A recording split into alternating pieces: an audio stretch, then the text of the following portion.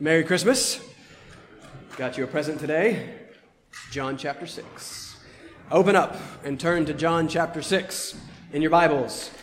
We are back again in verses 48 through 59, page 892 in the Pew Bible. Are you tired of John 6 yet? I hope not. Not good. I hope not, because I'm not, so you're stuck with it. But it is Christmas Sunday, and Christmas is supposedly all about Jesus. Well, John 6 is all about Jesus. It is Christmas Sunday, supposedly all about the incarnation of Jesus. Well, 6:51, I am the living bread that came down from heaven. That's all about the incarnation of Jesus. So we have before us here a perfect Christmas text. You are welcome. Last week we began to unpack this masterful metaphor from Jesus. I am the bread of life. Bread is food, and food is life. But that's not all that bread is. Bread is food, and food is also delight. Jesus is revealing something about who he is with this metaphor. He is life, and he is joy. Therefore, to get and experience life and joy, you have to get and experience Jesus. And so, he not only tells us something here about who he is, but also tells us something about how we get and experience him as he continues to expand and unpack this metaphor. Again, talk about controversial and confrontational claims. Verse 53, unless you eat the flesh of the Son of Man and drink his blood, you have no life in you. What in the world? Right? What is he talking about? What does that mean? That's what we again want to try and sort out this morning. Last week I titled the sermon, Faith as Feeding Part 1. This week, you ready for it?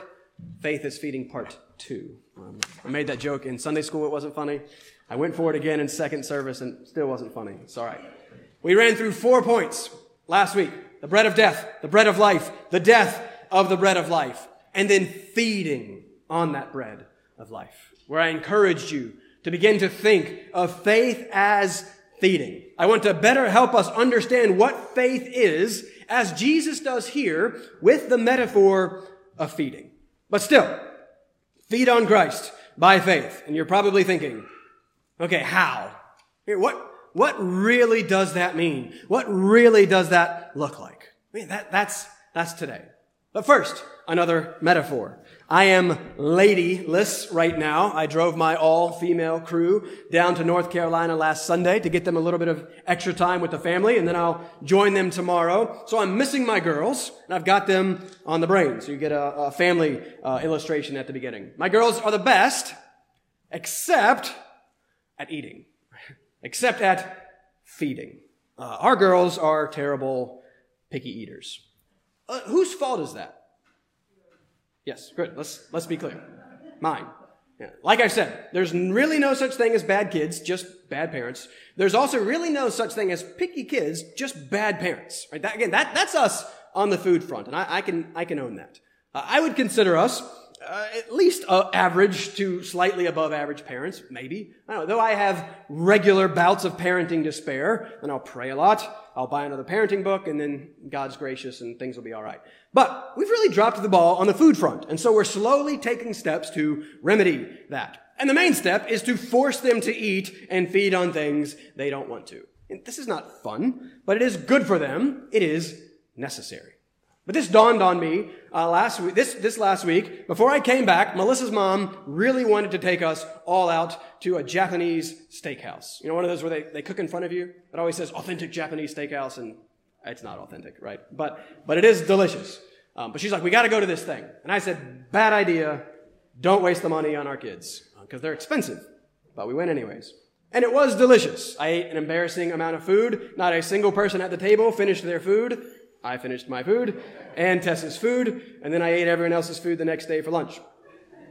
But the girls actually did better than I thought they were going to do. They loved the rice. They did some of the salad. They did okay with the chicken. But as I was watching Emma first taste the chicken, not in nugget form, she held it in chopsticks. You know, we got the little kid connector thing that helps the kids with the chopsticks. I need those too. And I watched her examine the chicken, and then she took like the tiniest little nibble on the tiniest little piece of chicken possible. It was like a cell of chicken. It was, again, she basically licked the chicken. And as I was watching her, I realized how often we have made them try something. They've taken one of these lick-like nibbles and declared that they do not like the food that they have tasted.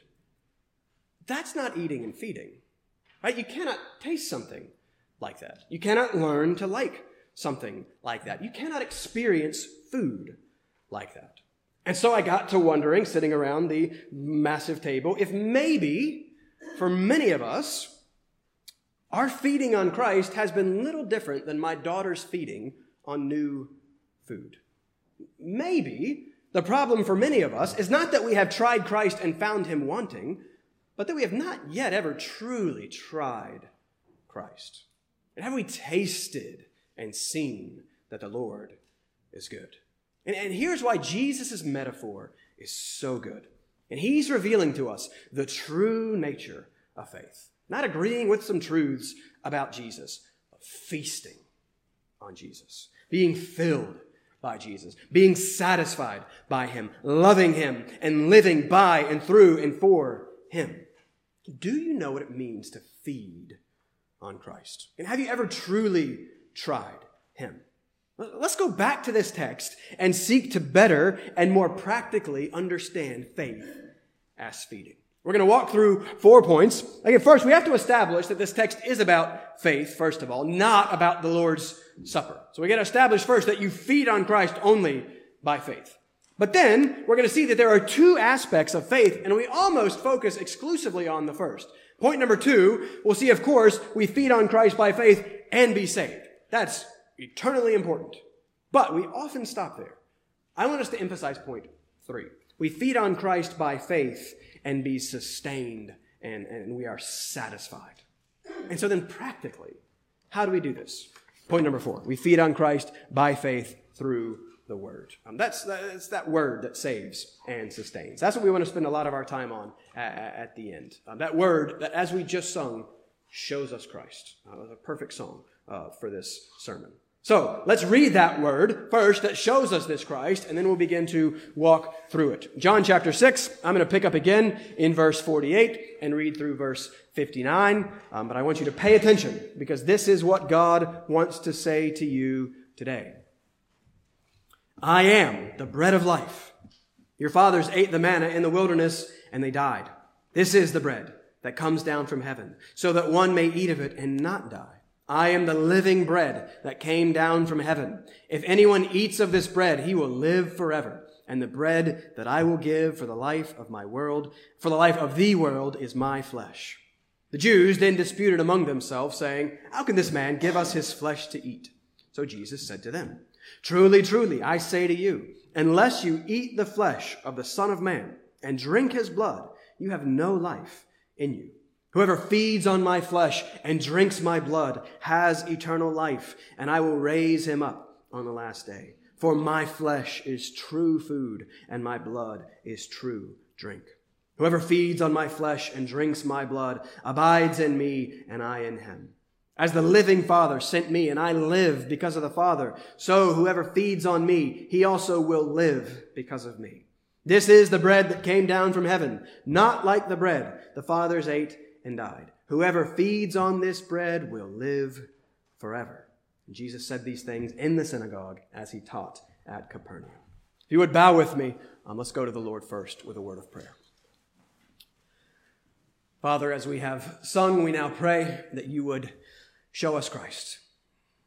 Father, Christ is found in this word, these words that are living and active, these words that you have promised do not and will not return to you void. So we ask now that you would work through your word by your Spirit. Father, I pray that you would help me to magnify Christ. Help my desire to be not for my glory, but for your glory. Help my desire to be to edify your people. Father, we want to find satisfaction and life and joy in Jesus Christ. Father, we so often struggle to do this. And so we ask that you would help us, Lord. Show us how great he is. And Father, we cannot see this apart from you. And so I ask that you would help us. Apart from you, we can do nothing. So, Father, help the preaching of your word. Help the hearing of your word. Father, help us to love Jesus. We pray this in his name. Amen. All right, first, we need to briefly step back and defend our claim that this text is about faith. So point number one, we need to see that John 6 is about faith, not the Lord's Supper. And I mentioned last week that we need to do this briefly because this is such a debated and divisive text. I've made the case before that the difference between we Protestants and between our Roman Catholic neighbors and friends is the question of authority, right? The question of says who. Now, we both, of course, point to and rely on the Scriptures as our authority. The difference is that most important of words coming out of the Reformation, alone, or sola. Our authority is Scripture alone, whereas Rome elevates the teaching and tradition of the church to the level of Scripture.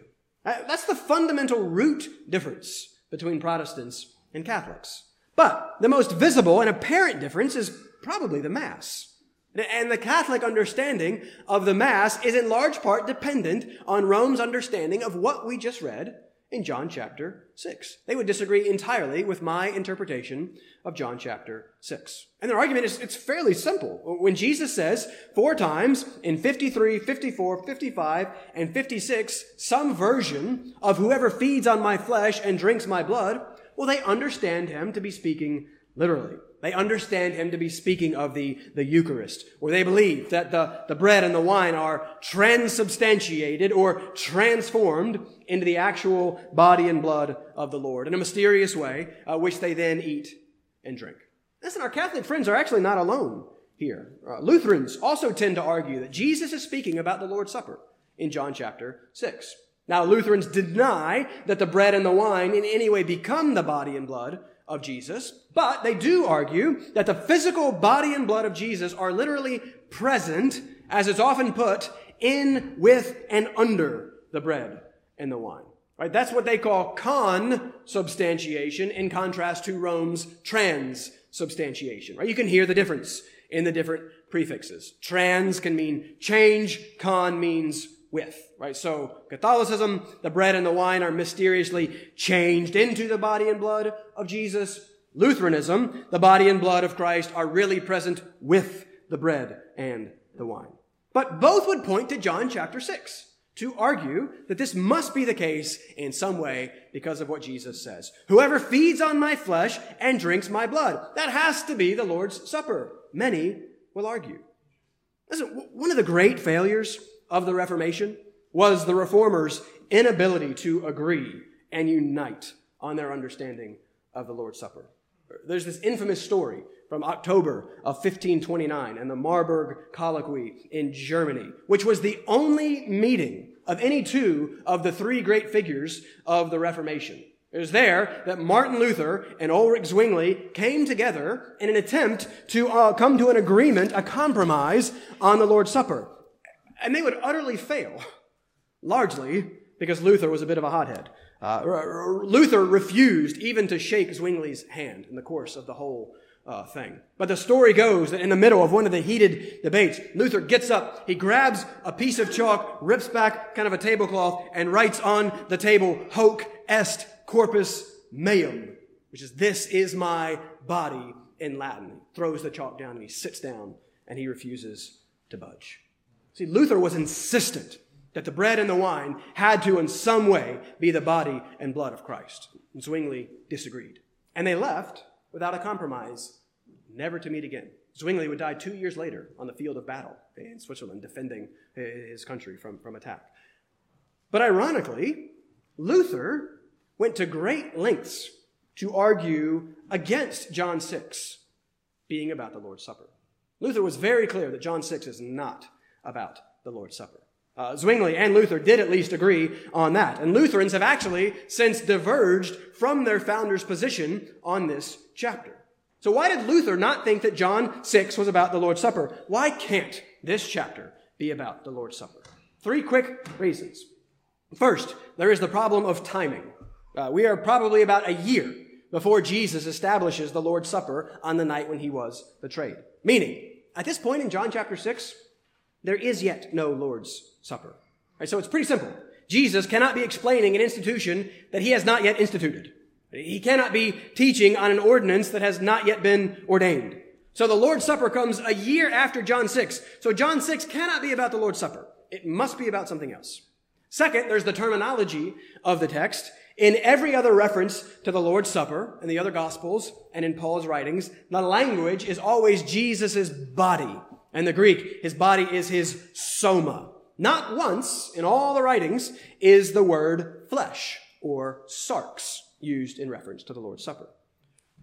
That's the word that Jesus uses here. Not his soma, his body, but his sarx, his flesh. So again, Jesus must be talking about something else here. But third and most importantly, it is the absolute and salvific language that Jesus uses here that makes the Lord's Supper interpretation of John 6 impossible. 53, he says, unless you eat and drink me, you have no life in you. Verse 54, the one who feeds and drinks has eternal life. And is Jesus really teaching that unless we take the Lord's Supper and eat the bread and drink the cup, we have no life in us? Is he really teaching that the one who eats the bread and drinks the cup of the Lord's Supper has eternal life? No, of course not. This contradicts not only the whole argument of the Bible and this book, but even this very passage. Remember, Jesus has just said in verse 29, this is the work of God, that you believe. He has just said in verse 35 that whoever comes to him shall not hunger. Whoever believes in him shall never thirst. He has just said in verse 40 that everyone who looks on the Son and believes in him has eternal life. And he has just said in verse 47 that whoever believes has eternal life.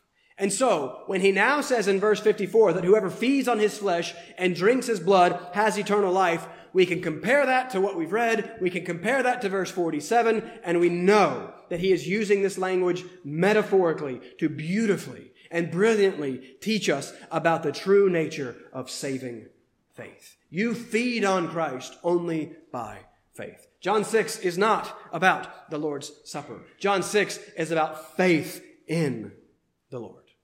Which brings us to our second point. You feed on Christ by faith and you're saved.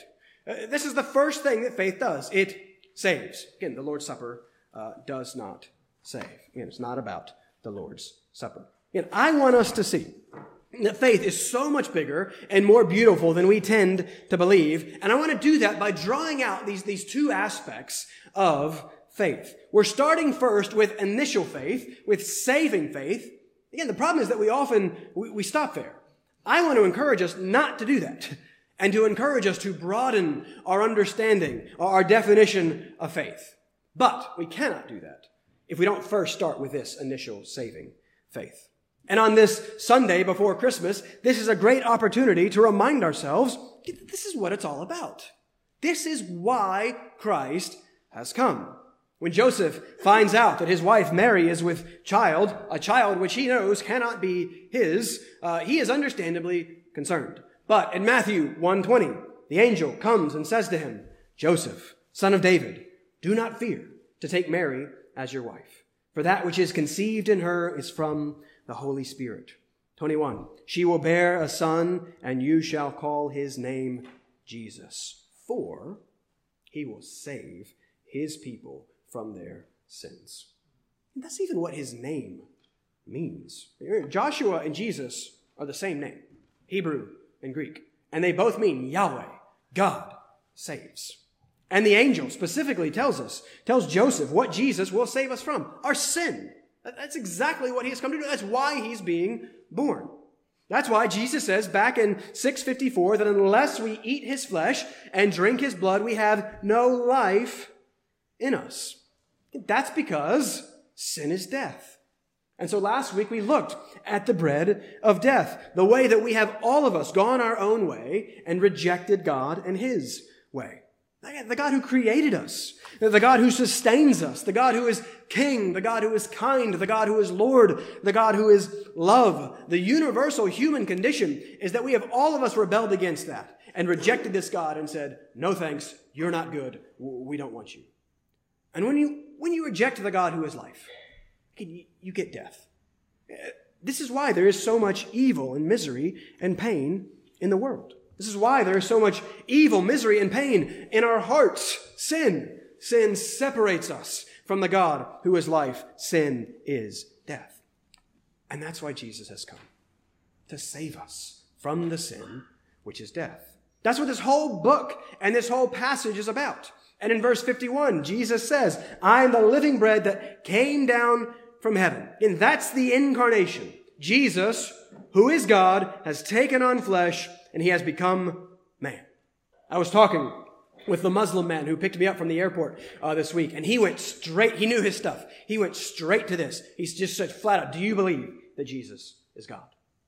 Yes. And I tried to emphasize to him, how the bigness of our problem required the bigness of this solution. And it was so bad that God himself had to come for us to save us. But then look at how much of a demonstration this is of God's love. God himself did come down to save us. That's love. That's grace. So pray for Farik.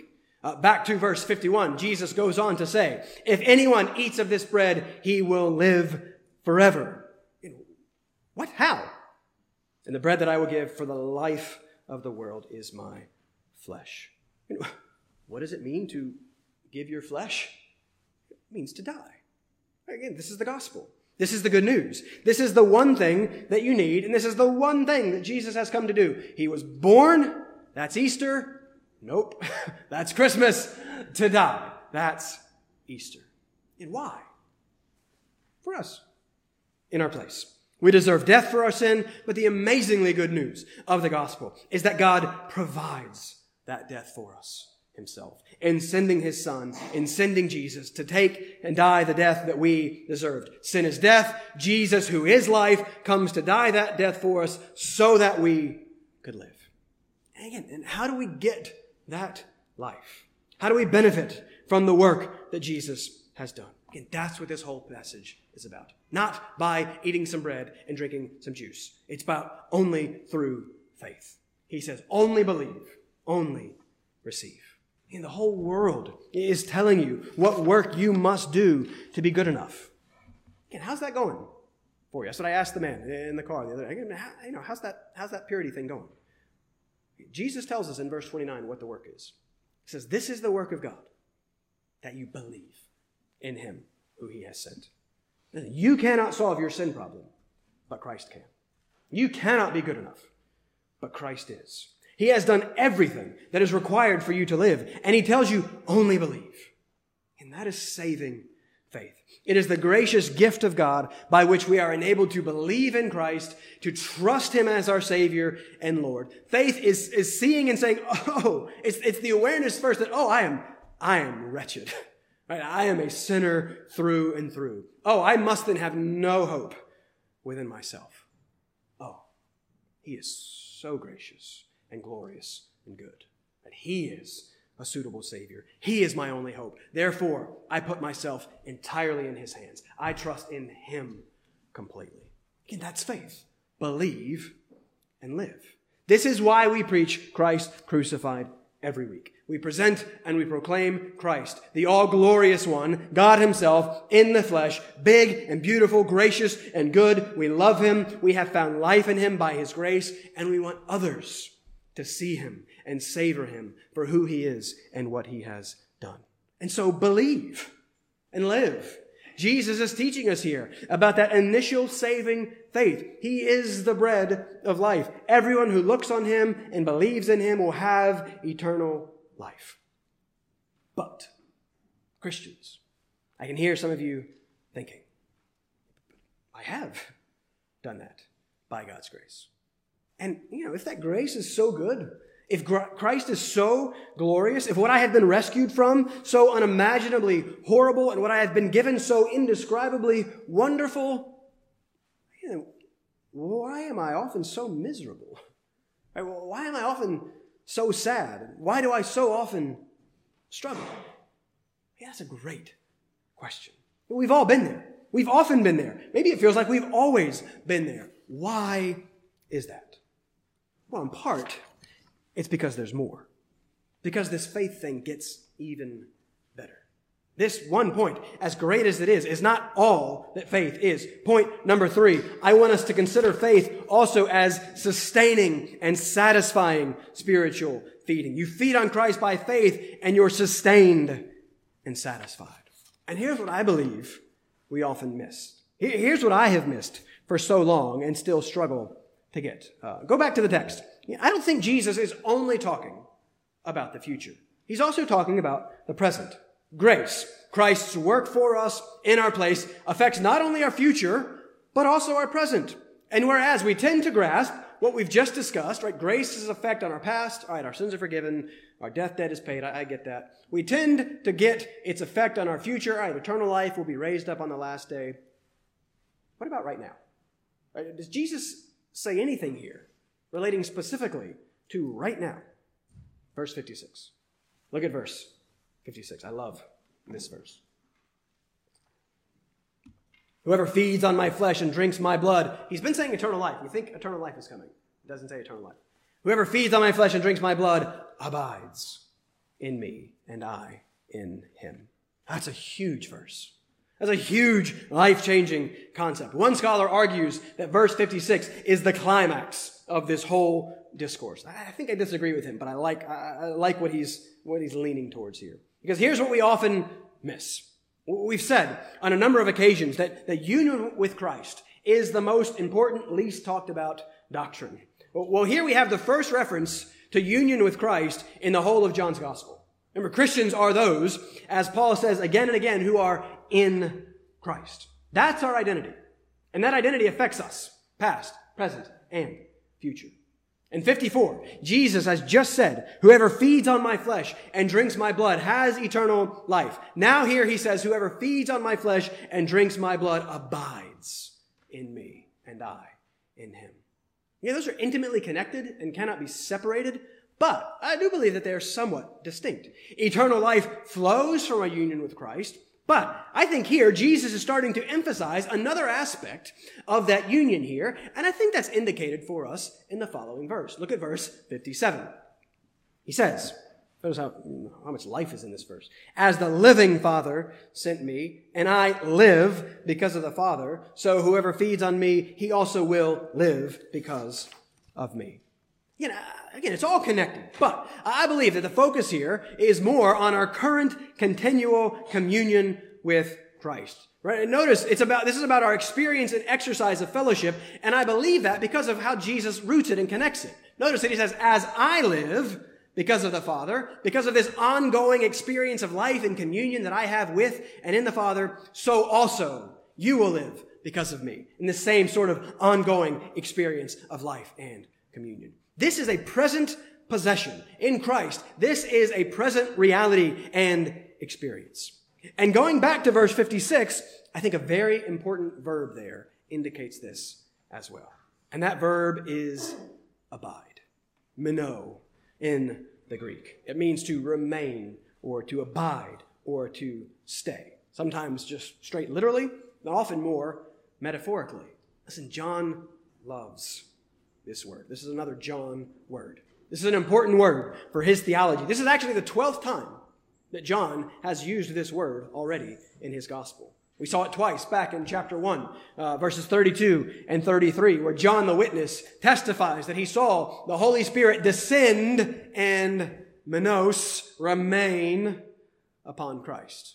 That's a revealing picture of the intimacy and importance of this word. We saw this word next in 1:38 and 39. It's also similarly used in 2:12 and 4:40, where it more literally means to stay. Remember in 1:38, two of John's disciples begin following Jesus. Jesus asks them the most important of questions. Ask yourself this question: what are you seeking? Again, what are you really after? But then the disciples ask Jesus in response, where are you staying? And then they stayed with him the same day, with that day. It's the same word, to stay, to abide, to remain. Chapter 3, verse 36, we saw that whoever does not obey the Son shall not see life, but the wrath of God remains, abides, stays on him. That's a heavy one. 5:38, this one's important.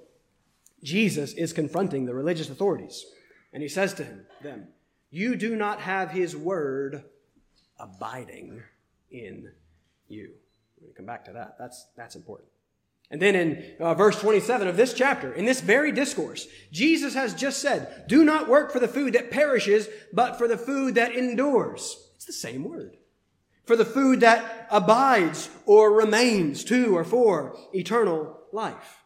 And so now here in verse 56, we have this word applied for the first time specifically to our relationship with Christ. Believing in him is abiding in him and he in us. What an intimate word picture. What an intimate reality. And here's where it starts to become more clear that faith is so much more than believing that. Again, I made the case a few weeks ago that in the New Testament, in the Greek, it is never believing in, as the English translates it. That's never what it says in the Greek. The Greek preposition attached to the verb believe is never in, but always eis, E-I-S, which means into or toward. See, faith in Jesus is movement toward and into Jesus. It is the means of our connection and communion with him. It is our means of abiding in him. It is the means through which we grow in and further experience the communion, the sweet communion that results from our union with him. This is what it means to abide in him. One dictionary explains the more metaphoric meanings of this word as to maintain unbroken fellowship with, to be constantly present to help, to put forth constant influence. Those are wonderful. Christian, if this is true in Christ, this is what you have. You have the means of unbroken fellowship with God himself. You have Christ constantly present to help. You have Christ constantly putting forth his influence for you and in your life. Listen, in John, in his writings, eternal life is never just about the life to come. It is always about the life to come breaking into and affecting the life now. John, more than the other Gospels, tends to emphasize our present enjoyment of the blessings of eternal life. The age to come, the kingdom, is already breaking into and impacting the present age. This is life not only different in quantity, everlasting, eternal, but different in quality. Right? It's the very quality of the life to come by the grace of God begun in our life now. And this life is fundamentally, I just really want to get to John 17. I want to skip around in John. We should try that. But in John 17, verse 3, we see that this life is fundamentally, Jesus tells us, knowing the only true God and Jesus Christ, whom he has sent. Listen, that has major implications for your present life right now. Jesus will go on to pray in that one chapter, verse 13, that we may have his joy. Verse 17, that we may be sanctified, made holy. Verse 22, that his glory may be given to us. Verse 26, that God's love may be in us. And again, that Christ himself may be in us. So just in that one chapter, in a few short verses, in one prayer of Jesus, we see this promise of abiding is the promise of Christ himself with us and in us. And then flowing out of that is the promise of fellowship with God himself, the promise of joy, the promise of holiness, the promise of glory, the promise of love. What an abundance of riches we have offered to us here. We have here before us an infinitely glorious inheritance. Listen, we all know that the quality of life is largely dependent on relationship. It's just fundamental. All the studies, even secular studies, all this, like everything, everyone recognizes that the actual, any sort of happiness and joy and fulfillment is found through and in relationship. Well, here we have the promise of relationship with the God who is life and joy and peace itself. Again, we know that's what we're given by grace in the gospel. Remember, grace is not a thing, but it's God himself giving himself in Christ to us. We know this is what we have. And yet, do we really? Right, where's the disconnect? Why do I so struggle to delight in this and to be defined by this and do everything that I do in light of this? Everything for his glory and gladly because he is so gracious and good. And I actually think it's pretty simple. I don't really know the things that I claim to know. Not in the way that Scripture means no. Jesus has said, whoever believes abides in me. But this is just a brief anticipation of what he will give further explanation in John 15. But since we won't be there for years, let's touch on that just for a second. Because there in John chapter 15, in verse 4, he commands us. It's an imperative. He gives us a command. He says, abide, same word, abide in me. And then he'll go on to use that word, abide, 10 times in those next few verses. Okay, so this is a really important concept for John. So here's all I want to answer for the next couple of minutes, for the rest of our time. Your Christmas present is that maybe we can be a little bit shorter today. So it's your Christmas present. I just want, how? How do we do this? How do we abide in him? How do we, by faith, feed on him and find spiritual sustenance and satisfaction for our souls in him? How do we begin to bridge the gap between our confession and our experience? What's our fourth and final point? Feed on Christ by faith through the word that saves and sustains and satisfies. No, that sustains and satisfies. And that's a mouthful of a point. That's all right. That's what we need. Again, remember, we're looking for not just a little lick, but a total tasting and experiencing. Let's cheat and peek ahead a few verses. The last song that we sang before we started comes from these verses. We're going to come back and look at this text in more detail next time as we conclude chapter 6. In verses 60 through 71, everyone leaves. As has been pointed out by others, the 6th chapter of John begins with 5,000 men following Jesus and ends with 11 men following Jesus. I had the privilege of taking a PhD seminar on the Gospel of John with Andreas Kostenberger, who is one of the foremost scholars of John today. He literally wrote the book on John. I have his commentary sitting on my desk. I use it weekly, and I can hear his Austrian accent as I read it. And commenting on the end of John chapter 6, Kostenberger writes, chapter 6 ends on a note of failure. Chapter 6 ends on a note of failure. Yeah, this is the end of the year. I jump on an airplane because I miss my girls tomorrow. This is my last sermon of the year. The end of the year is always a good time to look back. But yeah, ask yourself, what kind of note is your year ending on? Maybe it feels a little bit like the end of John chapter 6. Right? Failure, disappointment. Well, you're in good company. Because that's how John chapter 6 appears to end for Jesus.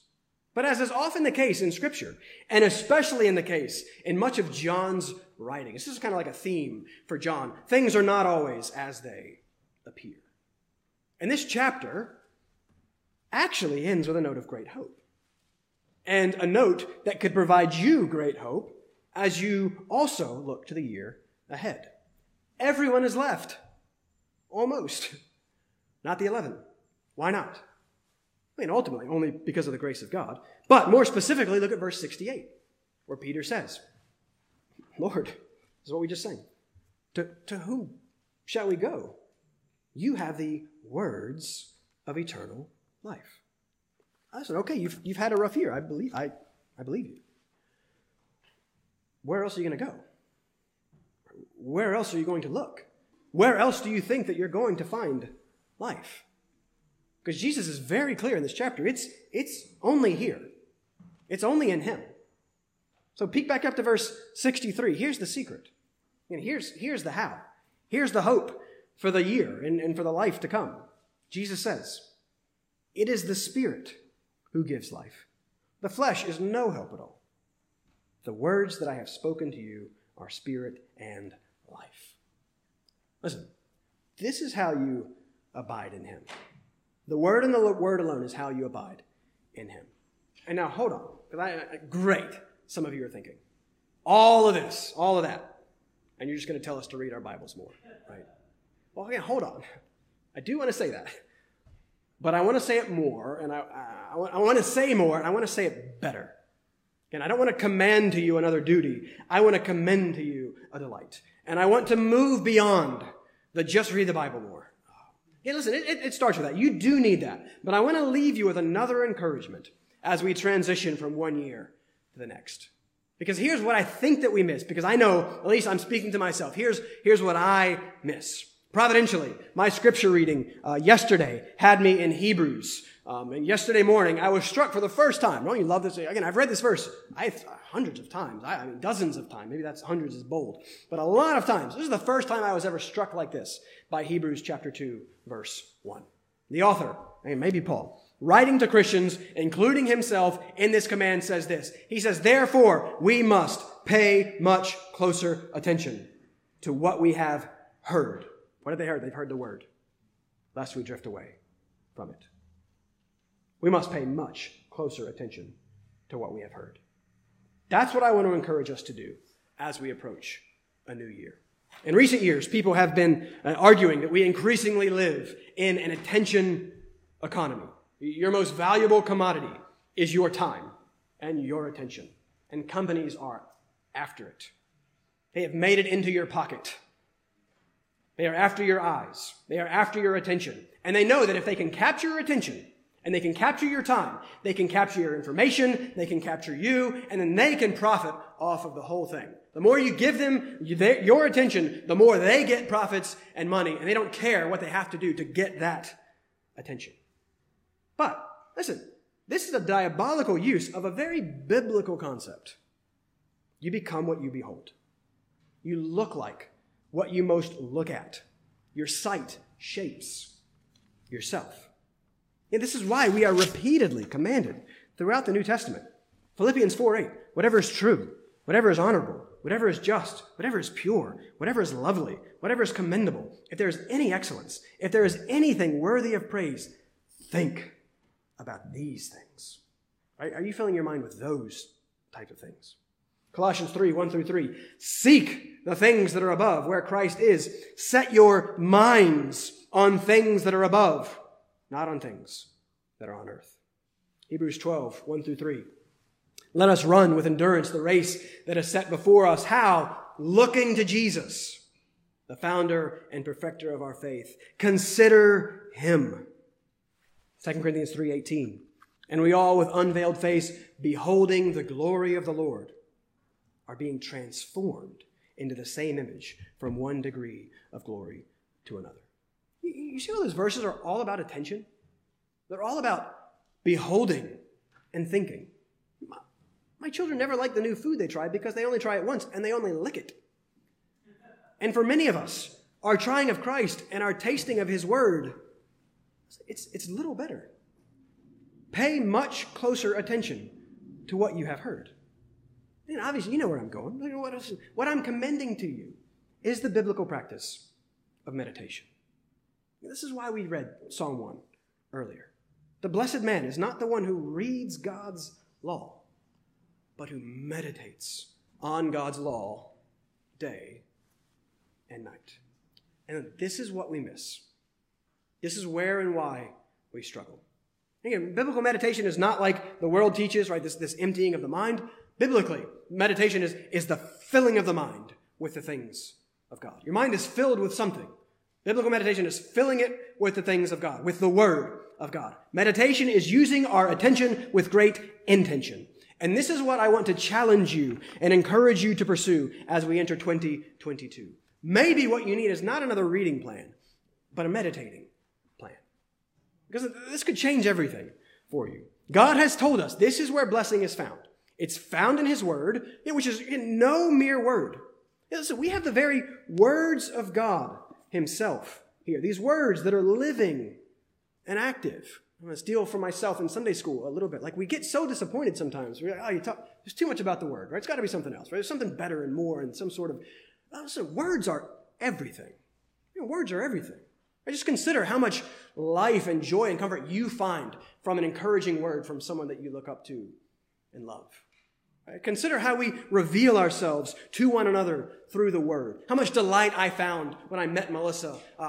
Beautiful, red hair, amazing. Yes, she's awesome. But what did I really find when we started to communicate? And I heard her words. And I heard of her word, love for the Lord. I heard of her love for kids and how good of a teacher. I started to hear her words and then, that's who I want. She's what I want. Words, listen, words are life. Our words are where we find our satisfaction, our sustenance, our encouragement, and our comfort. Words are everything, so we should never minimize this. This is God himself communicating himself to us, speaking to us, communing with us. He saves and sustains through this. He's present with us. He comforts, he encourages. We have his words. We need to learn to utilize them and access them. We are saved by faith, praise God, but there's even more. It's kind of like we were destitute orphans living on the street, and then we found out we had a relative who left us an inheritance of $1 million. $1 million. We're saved. We're saved. We have everything that we need. We can get off the street. We can get the food that we needed. We now have access to great wealth. We can live and enjoy that $1 million. What a blessing. But can you imagine if that orphan had misheard? What if the inheritance was not $1 million, but $1 trillion? There are no trillionaires, by the way. I don't understand that number. It's 1 million millions. It's going to be Musk or the Bezos are going to be the first ones, but there isn't one yet. The orphan had access to that. That's like flying to the moon money, right? The orphan had access to that, but never utilized it. See, God's word and meditation on that word is how we access the infinite inheritance that we have been graciously given in Christ now, that we benefit from now, and we can experience now in this present life. Pay closer attention. How? And let me encourage you to start with Psalm 1. Do you struggle with scripture memory? You're all liars. All your hands should go up. I do. Psalm 1 is 6 verses. My 4-year-old learned Psalm 1. You can do 6 verses. And I can honestly say that by the grace of God, Psalm 1 has changed my life. I engage with media differently because of Psalm 1. I educate my children differently because of Psalm 1. I do everything differently because of Psalm chapter 1. And Psalm 1 is all about blessing. And it is all about finding it in God's word and the life that is found there. So my challenge for you is to memorize Psalm 1 for the new year. And then my encouragement to you is the Psalms for the whole year. The Psalms, by the grace of God, can and will change your life. Listen, reading the whole Bible in a year is great. It's not a magic bullet.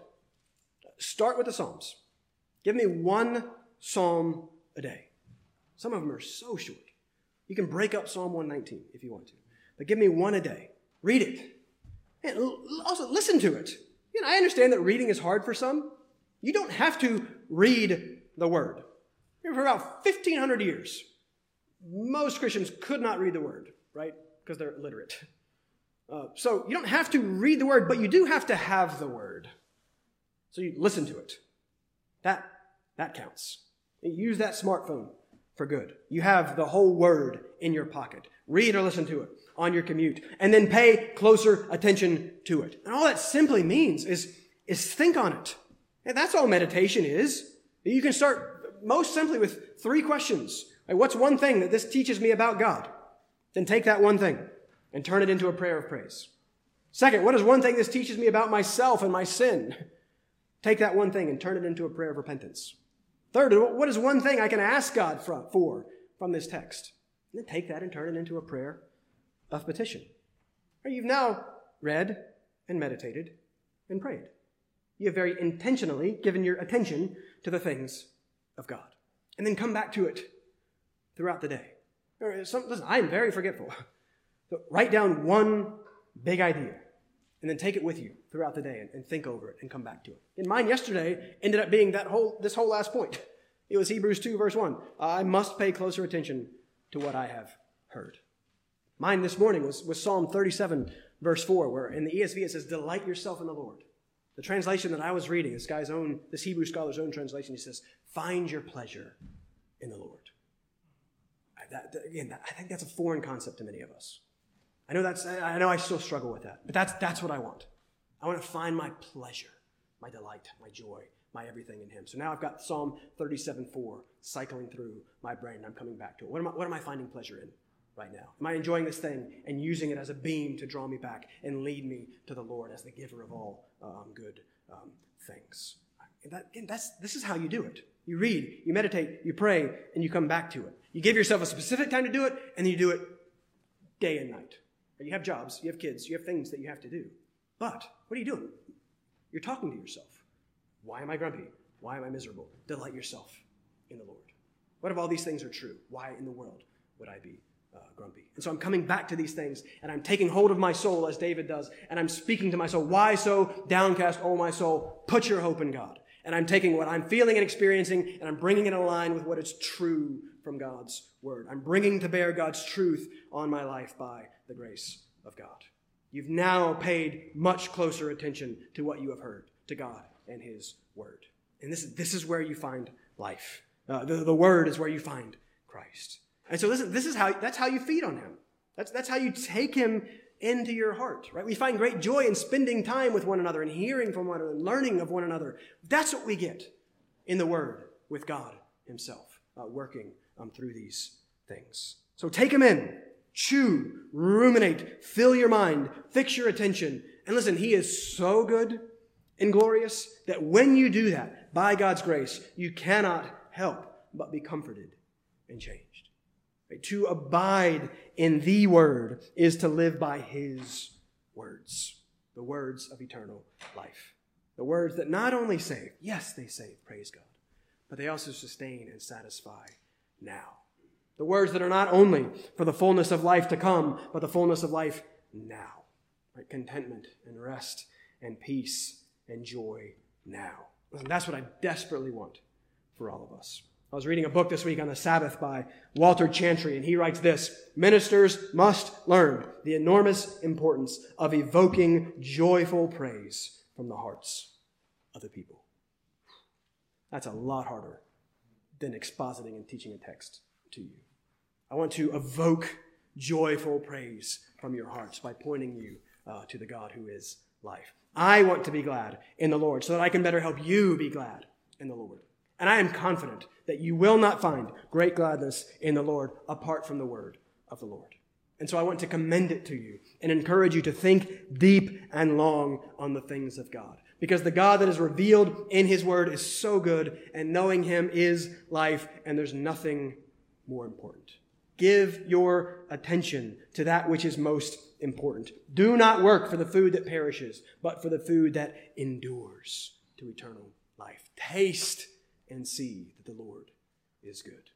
Let me give Thomas Watson the last word. This is all strange and foreign and weird to you. Meditation, that sounds very strange. Go read Thomas Watson's treatise on meditation. It's called A Christian on the Mount. It's very short. It's 50 pages. You can read it for free online. It's well worth your time. But Thomas Watson writes this. This is what I want. He says, grace, everything starts there. Grace breeds delight in God.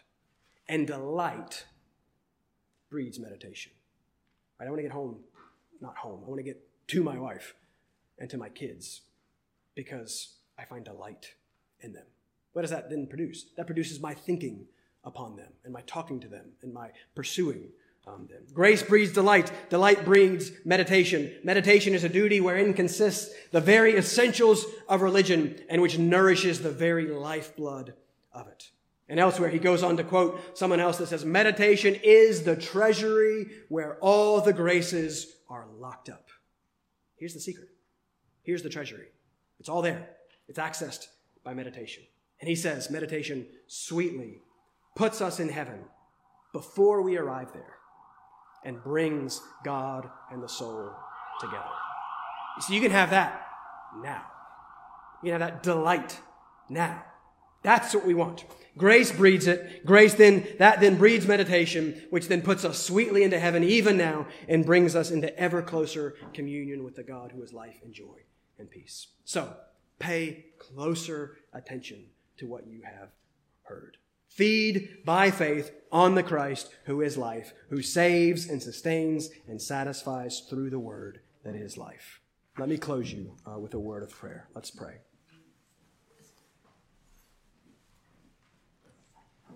Father, you are great. You are greatly to be praised. There is infinite pleasure and delight and joy to be found in you. And yet, so often, Father, we don't even look. So often, we don't even taste. But Father, you have shown us how. You have given us your word.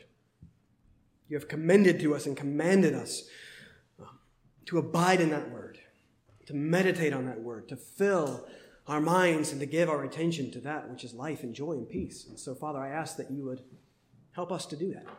Help us to see this not just as a duty. There's nothing wrong with duty. Duty is good. Father, help us to be more disciplined. But Father, move and motivate us by showing us the delight that is to be found as we find you through your word. Father, I pray that you would lead me to find my pleasure in you and in you alone, so that I could help my family and my church to better and better find their pleasure in you and you alone. Father, you have been faithfully good to us this year. You have continued to bless and to sustain and protect and to grow. Father, we deserve none of the good things that you have given to us. And so, Father, I pray that you would encourage us and comfort us. I pray that you would give us great joy in the Lord. Father, bless my brothers and sisters. Bless them by showing them Christ. And we ask this in his name. Amen.